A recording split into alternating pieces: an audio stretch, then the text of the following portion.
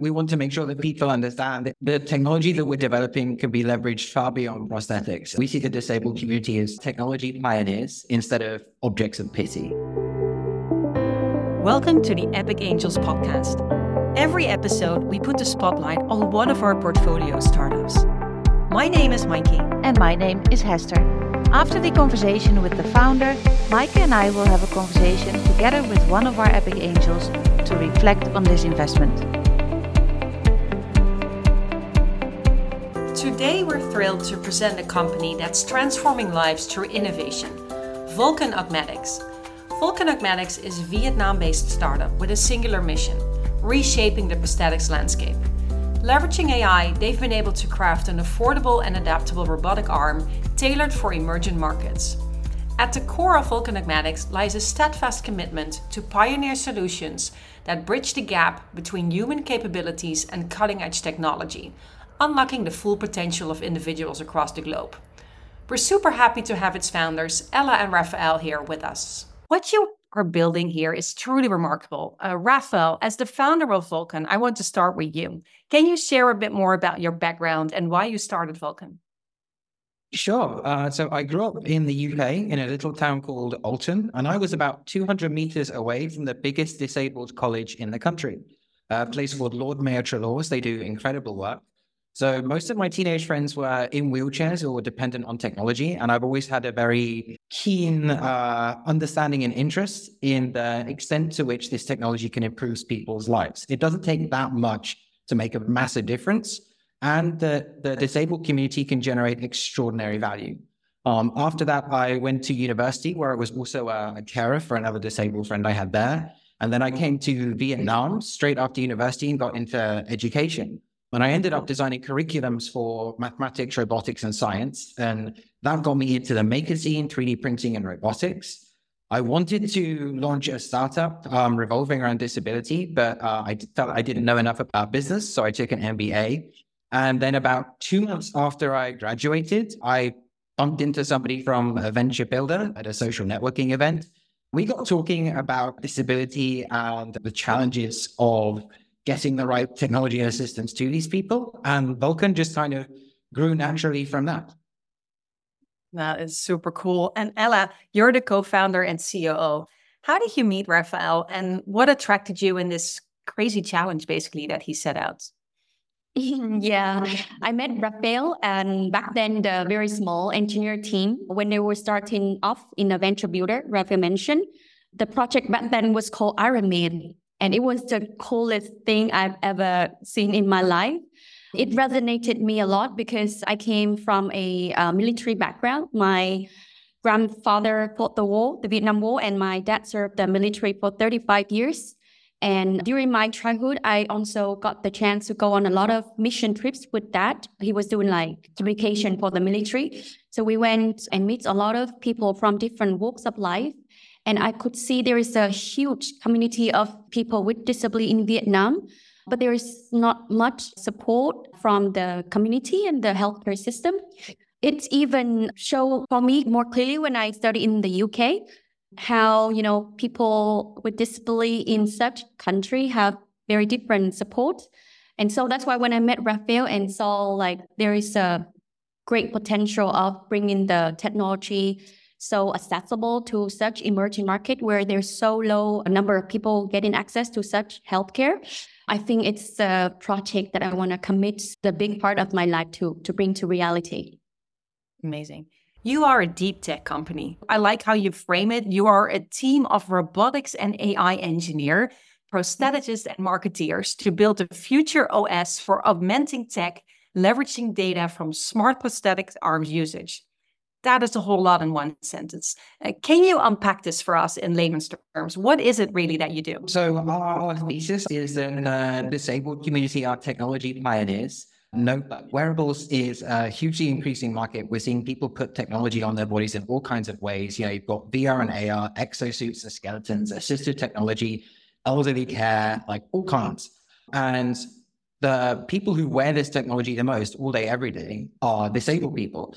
And so it makes a lot of sense to use them to develop these types of systems going forward. No one is going to give you the same amount of feedback, the same amount of data. No one is going to be as enthusiastic about the product. And prosthetics, especially prosthetic hands, are one of the most advanced use cases for this. And it's also one of the places where you can see the biggest gap. Like there are nowhere near enough products available for the people out there. 40 million amputees in developing nations, 38 million of them have zero access to care. So there's enormous potential here to leverage the disabled community to develop groundbreaking technology at the same time as helping them and improving millions of lives worldwide. It just makes sense to us. And if you look, so if I explain this, you have this prosthetic arm, right? That is at a cost for the user of, what is it, $1,500, if I'm not mistaken? Whereas usually would be 20, 30K or not more. We are pricing to be very accessible and affordable to emerging market and later to any other market that we expand to. The current product is $1,500, which is 1/5 or 1/10 of the cost of the most comparable functional product in the market. Yep. And the other thing that we do is we build a sensor system and an app. So putting it as quickly as possible, most sensors, especially in prosthetics, they are analog, they are wired, they are very difficult to adapt to. There's a lot of intensive service and maintenance and manual labor involved.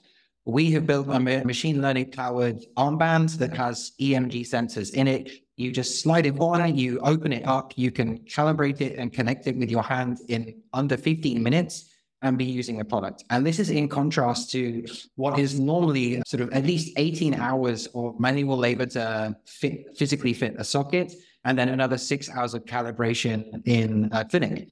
So it's a much faster, more effective process. And with our app, it also means that the user has a lot more control over the process themselves, instead of being dependent on clinicians and technicians and having to go backwards and forwards to these places multiple times a year. When I hear this, and that was also the initial response for some of our angels, like, wow, this sounds too good to be true, right? How come no one else has been doing this? I think the simplest way to put it really is that they think in terms of building a better mousetrap. Everyone sort of looks at prosthetic hands. The deep, dark secret of prosthetics is that making prosthetic hands is actually pretty easy. Anyone can 3D print a bionic hand.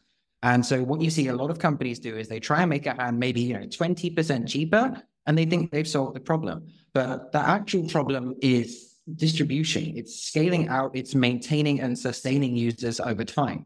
It doesn't matter how fancy your hand is, or if it's a little bit cheaper, if it's still impossible to trade on. You've still got to make sure that it's well distributed. You've got to sort of take care of all of your users. So from the ground up, we tried to build an ecosystem of products instead of just one element of the system. I want to add a little bit here. Most of the product right now, in terms of prosthetic hand, are developed from the countries like the US or Germany. They basically develop for that healthcare system, and they are making so much money in this healthcare system when there is government and insurance support. And emerging market is not in their strategic channel yet. They're trying to break into these emerging markets, but they're not so successful. That's why we'll be very, attractive, acquisition very soon for them, because we have this solution developed for emerging markets, from emerging markets, that will be mass scalable at, for emerging market. Because the infrastructure isn't necessarily there to indeed spend all those hours, and then with help from the sensors, the acceptance is much faster and therefore much cheaper. Exactly. Yeah, they have zero motivation to be more efficient, because the markets that they have right now in the West, they can sustain a huge amount of waste. But in emerging markets, you simply can't. There's not the infrastructure and there's nowhere near enough support. So you have to make something that's a lot more user-centric and practical, affordable, and something that they can deal with at home. So if you look at basically your assets, yes, you have the arm, but as you said, anyone can make that arm. That's not where the competitive edge is. It's the sensors. And I can imagine it's also the data that you're currently accumulating with all the sensors. Yes, exactly. We collect a lot of unique biometric data that enables some quite advanced controls based on reading the human body. And this is something that no one else is collecting either. The other prosthetics companies, they tend to just focus on the hands. And even the ones that make sensors, they don't actually collect that much data. They haven't built an ecosystem. They've just built a sensor that you put on a person and kind of forget about it. And is there any patent or IP that you have, how you can safeguard this? Yes, we have a CASM on the hand itself, the mechanical elements, that's sort of basic hygiene. But most of our deep technology is on the software side, which is a bit harder to patent. So we protect this through encryption, through black boxing it. The chips that we use in the sensors themselves, you can't actually read them without melting them. And also the data that we collect, it's all kept back on our servers. We run sort of smaller local models on the user's phones, but just downloading the app is not going to give you access to any of the meaningful data or the larger scale models or algorithms. So there's the sort of two different approaches for hardware versus software. Yeah. And do you need approval, certification to run this? Because that's always in the healthcare industry. There's a lot of approval needed to launch. How does that work for you? Yes, prosthetic hands specifically are a class 1 or class A medical device, which is the lowest medical sort of standard. There are also a whole bunch of exemptions for them. So there are two main health certificates that are globally accepted: CE certification from the EU and FDA from the US. And at the moment, we are applying for CE certification. Essentially, it's having your documents very, very clearly in order, having the right ISOs, and making sure that your product doesn't interfere electronically with other devices. So a set of lab tests. And then once you want to expand internationally, you need things like a free trade certificate and a basic import-export license. But because prosthetics is the lowest class of medical device, that actually makes things a lot easier and faster than it would otherwise be. That helps. And you're currently really getting some momentum, right? You're establishing some partnerships with clinics, hospitals. I know here in Singapore with the Tan Tock Seng Hospital, you are focusing a lot on B2C as well, but there's the hospitals indeed, there is the government even. It's a pretty complicated ecosystem. What is your go-to-market strategy? How do you plan to tackle this? Yeah, so basically we're developing the product from Vietnam, and we treat Vietnam as a launchpad market where we sell B2C to keep the closest contact with the direct user to accelerate our technology. And that's also one of the reasons why our sensor tech is so hard to catch up with compared to the big players in Europe and the US. So in Vietnam, we sell B2C just to keep our technology accelerated. We expand into India and other markets now, including the Middle East. And in this market, B2B and B2G, like selling to the government, will be our strategic channels. And our pricing has been perfect. We have been priced for that channels, B2B and B2G. And we have industry-beating satisfaction and retention rate and good clinical feedback. So we think that we will be penetrating these markets very aggressively next year. Next year, I think it's going to be that year of growth, right? I think right now you are at about 300K in revenue. Next year, it's anticipated to be $1 million, and not just revenue, but you even want to be profitable as well next year. Yes. So can you tell us a bit more about that forecast? Yes. So this year we hit 280K, which is already 3 times the revenue of last year. One of the reasons because we also expanded into our sensor offering. We mentioned about sensor technology. But this is revenue from B2C sales in Vietnam. Next year, we sell B2B and B2G in India and other markets. Unfortunately, there is a rising conflicts in the Middle East, so there is a lot of inbound interest to us. So Rafael mentioned that we are doing CE, which is part of the reason why we will unlock those markets with those certifications. So hitting profitably is completely achievable in 2020. It's like in the pipeline. We expect to be profitable in the second quarter of next year. And that's including all the market expansion that you want to do. So yeah, we'll be in at least 5 markets by end of next year. Great. And this is a very ambitious project that you're onto. And that also requires an equally ambitious and dedicated team to do that with you. I mean, we're now speaking with the two of you, but could you elaborate a little bit on your colleagues and why this is the dream team? Why are you the right people to make this happen? Sure. So there are a few different key members of the team. On the machine learning side, our software lead there is a guy called Nguyen. He is currently doing a PhD in machine learning, robotics, and human interaction at Princeton University. And he's working with the DARPA and the DoD, some very advanced stuff. Occasionally we lose him for a week or two as he goes off to a base and has to be quiet. And he's going to be coming back to Vietnam once he's completed his PhD and working with us full-time here. And he's been instrumental in developing that technology. We also have our fractional CTO, Mark Messina, who has 13 patents. He has worked for Philips in their medical device department. He was I think he was vice president of robotics for Amazon. And he's helping us scale up the product for mass manufacture so that we can make it a lot more economical and basically better quality. Yeah, and also Praveen. Yeah, I mentioned the India market. We were lucky to also have Praveen, who has 20 years experience selling prosthetics across more than 30 countries, 30 markets. He had helped one prosthetic hand company, like very premium one, selling in many markets. And he has been the key factor of driving our India market penetration and also the coming Middle East.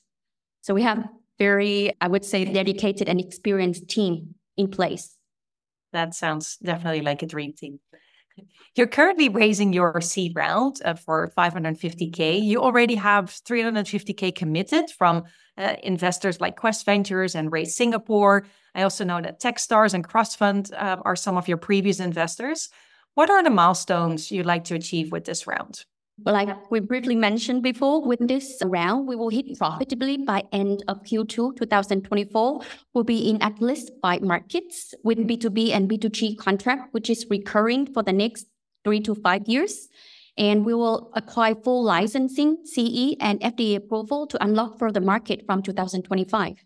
There are also a couple of patents that we're holding back. Basically, there are some things that we can't actually release yet because we don't want to do so until we've patented it. And there's also the calibration software that the user flow that we've developed, we think is quite unique. And so we want to get that fully patented and covered. We see it a little bit like Amazon's one-click checkout. That was, what seemed fairly simple, but was patentable, protectable, and hugely profitable for them. And we think we developed a similar process for prosthetics and calibration. So we're going to get that fully covered.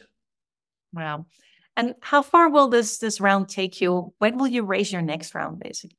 Q3. Yeah, we're going to look at raising a Series A, probably Q3 of next year, early Q3. And our target is at least double the valuation. Yeah, because we'll hit profitability by then, so we don't want to rush much into defining the next round yet, because we'll be also exposed to many other financing options. But yeah, the current plan is potentially Q3 we'll start raising the Series A round. I mean, I can only imagine with what you're building right now. Sure, right? You launch it all through the arm that you're launching at the moment. But that's just a starting point, that to get all the user data and to really see how it works in practice, there's the sensors, there's the data. I can imagine there's quite some interest as well from the established players in the market, and maybe not even in prosthetics only, but also in other industries actually, where they're looking at robotics, at these sensors. What do you see as potential exit scenarios? There are a few different ones that we're looking at. There are 2 primary channels that we see interest from. One is prosthetics as a brand, and the other is sensor technology separately. So on the prosthetic side, you have big players like Abbott and Ottobock. They have been trying to break into emerging markets, but they can't do it directly with the same brand without damaging their existing markets. So their strategy so far has been to expand through acquisition. Ottobock in particular has been very aggressively acquiring companies the last few years. On the sensor side, there are a few companies that we're already talking to. There's one in particular that is interested in our sensors as control devices for teleoperated robots for elderly care. We also know that there's a few different sensor companies that are looking at remote monitoring and pharmaceutical trials. At the moment, about 15% of pharmaceutical trials use remote monitors. That's projected to be 50% by 2027. So that's another potential exit scenario. I mean, we would like to IPO, I think everyone would, but an acquisition is far more likely in the next 3 to 5 years. I can see that. And what's your tip for potential investors that are listening? Why should they invest in Vulcan? Because they get to do well by doing good, in essence. We are a company that has very good proprietary technology. We're a deep tech for-profit company. There's a huge potential market, not just in prosthetics, but in other adjacent markets. But we also happen to make the world's most affordable, most accessible, easiest to use and easiest to access prosthetics, something that meaningfully improves people's lives, gives them back their independence, helps their family regain financial independence. It's just, for us at least, we think it's a bit of a no-brainer if you want to get a lot of money, but also know that you're making a positive impact in the world at the same time. And I think one other thing I'd add to that is, we've been told previously by investors, we've actually had investors say that they don't want to invest in tech companies that are involved in disabled technology because they feel like it's exploitative. And for us, it's almost the exact opposite. The disabled community out there have enormous value that is completely untapped. These people are tech pioneers. They're wearing technology all day, every day, generating huge amounts of data and feedback. And as far as we're aware, we are the only company in the world that actually sees them like this and sees them as these tech pioneers who should be leading us into the future. So if you share that perspective and think that the disabled community do have that kind of value, then I think Vulcan is a perfect place to put your money. Amazing. We're very excited about having Vulcan as our first investment in the Vietnamese market. I've been spending a lot of time in Vietnam this year. I've been working with startups and the venture capital ecosystem, and I really love the energy in Vietnam. Maybe especially the food and the karaoke. So next time when I'm in Ho Chi Minh, we're definitely going to do some of that. Thank you so much, Ella and Rafael. We've learned a lot from the two of you. Stay tuned and we will continue our podcast with Hester and not one, but two of our Epic Angel investors to hear more about why we are interested in investing in Vulcan. Now let's hear from the investors what they have to say about this startup. And please remember, we're not a financial advisor. All opinions expressed by Epic Angels are intended as educational and reflect the personal research and experiences of the team. Today we have two investors to join the conversation. We have Aninditta Savitry from Jakarta, the Regional Director of Operations for McKinsey, who is very passionate about solutions that are an actual invention in itself, leveraging tech and achieving social impact. And then we have Nguyen, who's one of our Vietnamese investors, working at Google and driving social impact in Vietnam through DR Community, an impact-driven community providing content and learning solutions for Vietnam's youth. Welcome both. It was so great to hear from the Vulcan team. Vulcan is really more than a tech company. That has become very clear. Aninditta, what is it that attracts you most in Vulcan Augmetics? Well, Hester, technology can give a lot to us. I am always drawn into technology that solves existing problems. And a lot of these existing problems are really basic problems like mobility, quality of life. So to me, this is an intersection of doing good because we enable people to live quality life. But at the same time, it is also addressing a large untapped market. So this seems like a utopian dream to me. I hope it's not a dream. Let's make it a reality. That's wonderful. Gee, what is that for you? For me, what attracts me to Vulcan is particularly around the integration between technology and what the benefit for the wider community, especially the community that is less fortunate with the disability in particular. And the fact that I also really like about Vulcan is that about the affordability of technology, right? I think they talk about how these current technology that are available for people, but mostly for the Western culture and Western people, it was not designed for the emerging market. And the way that they think in their mind is what is the affordable ability? How can we adapt the technology to the emerging market? So I just like the fact that they put that as a front and center and then not kind of designed for the Western culture in particular. And in particular, for me, from a Vietnam perspective, back in Vietnam today, every time I come back to Vietnam visit, and I'm just so surprised and impressed by the technology and how the trend of people for me, engaged with my mom in particular. She's in her mid-60s, adapting to technology, using e-mobile payment. I feel like they, in some sense, adapted a lot, faster and more easier compared to the Western side of things. And the fact that the company itself designed for the mass market, right? It helped to drive that productions as well as adoption. I think the team, in particular, Vulcan team, also make up a lot of great team member. Ella, in particular, I think very impressed with her ability to deliver and with the co-founder. And then I think they have also a lot of engineering team behind from both electrical, mechanical background, ML, AI. So very impressive team in general. And I think that drive the great product that they have today as well.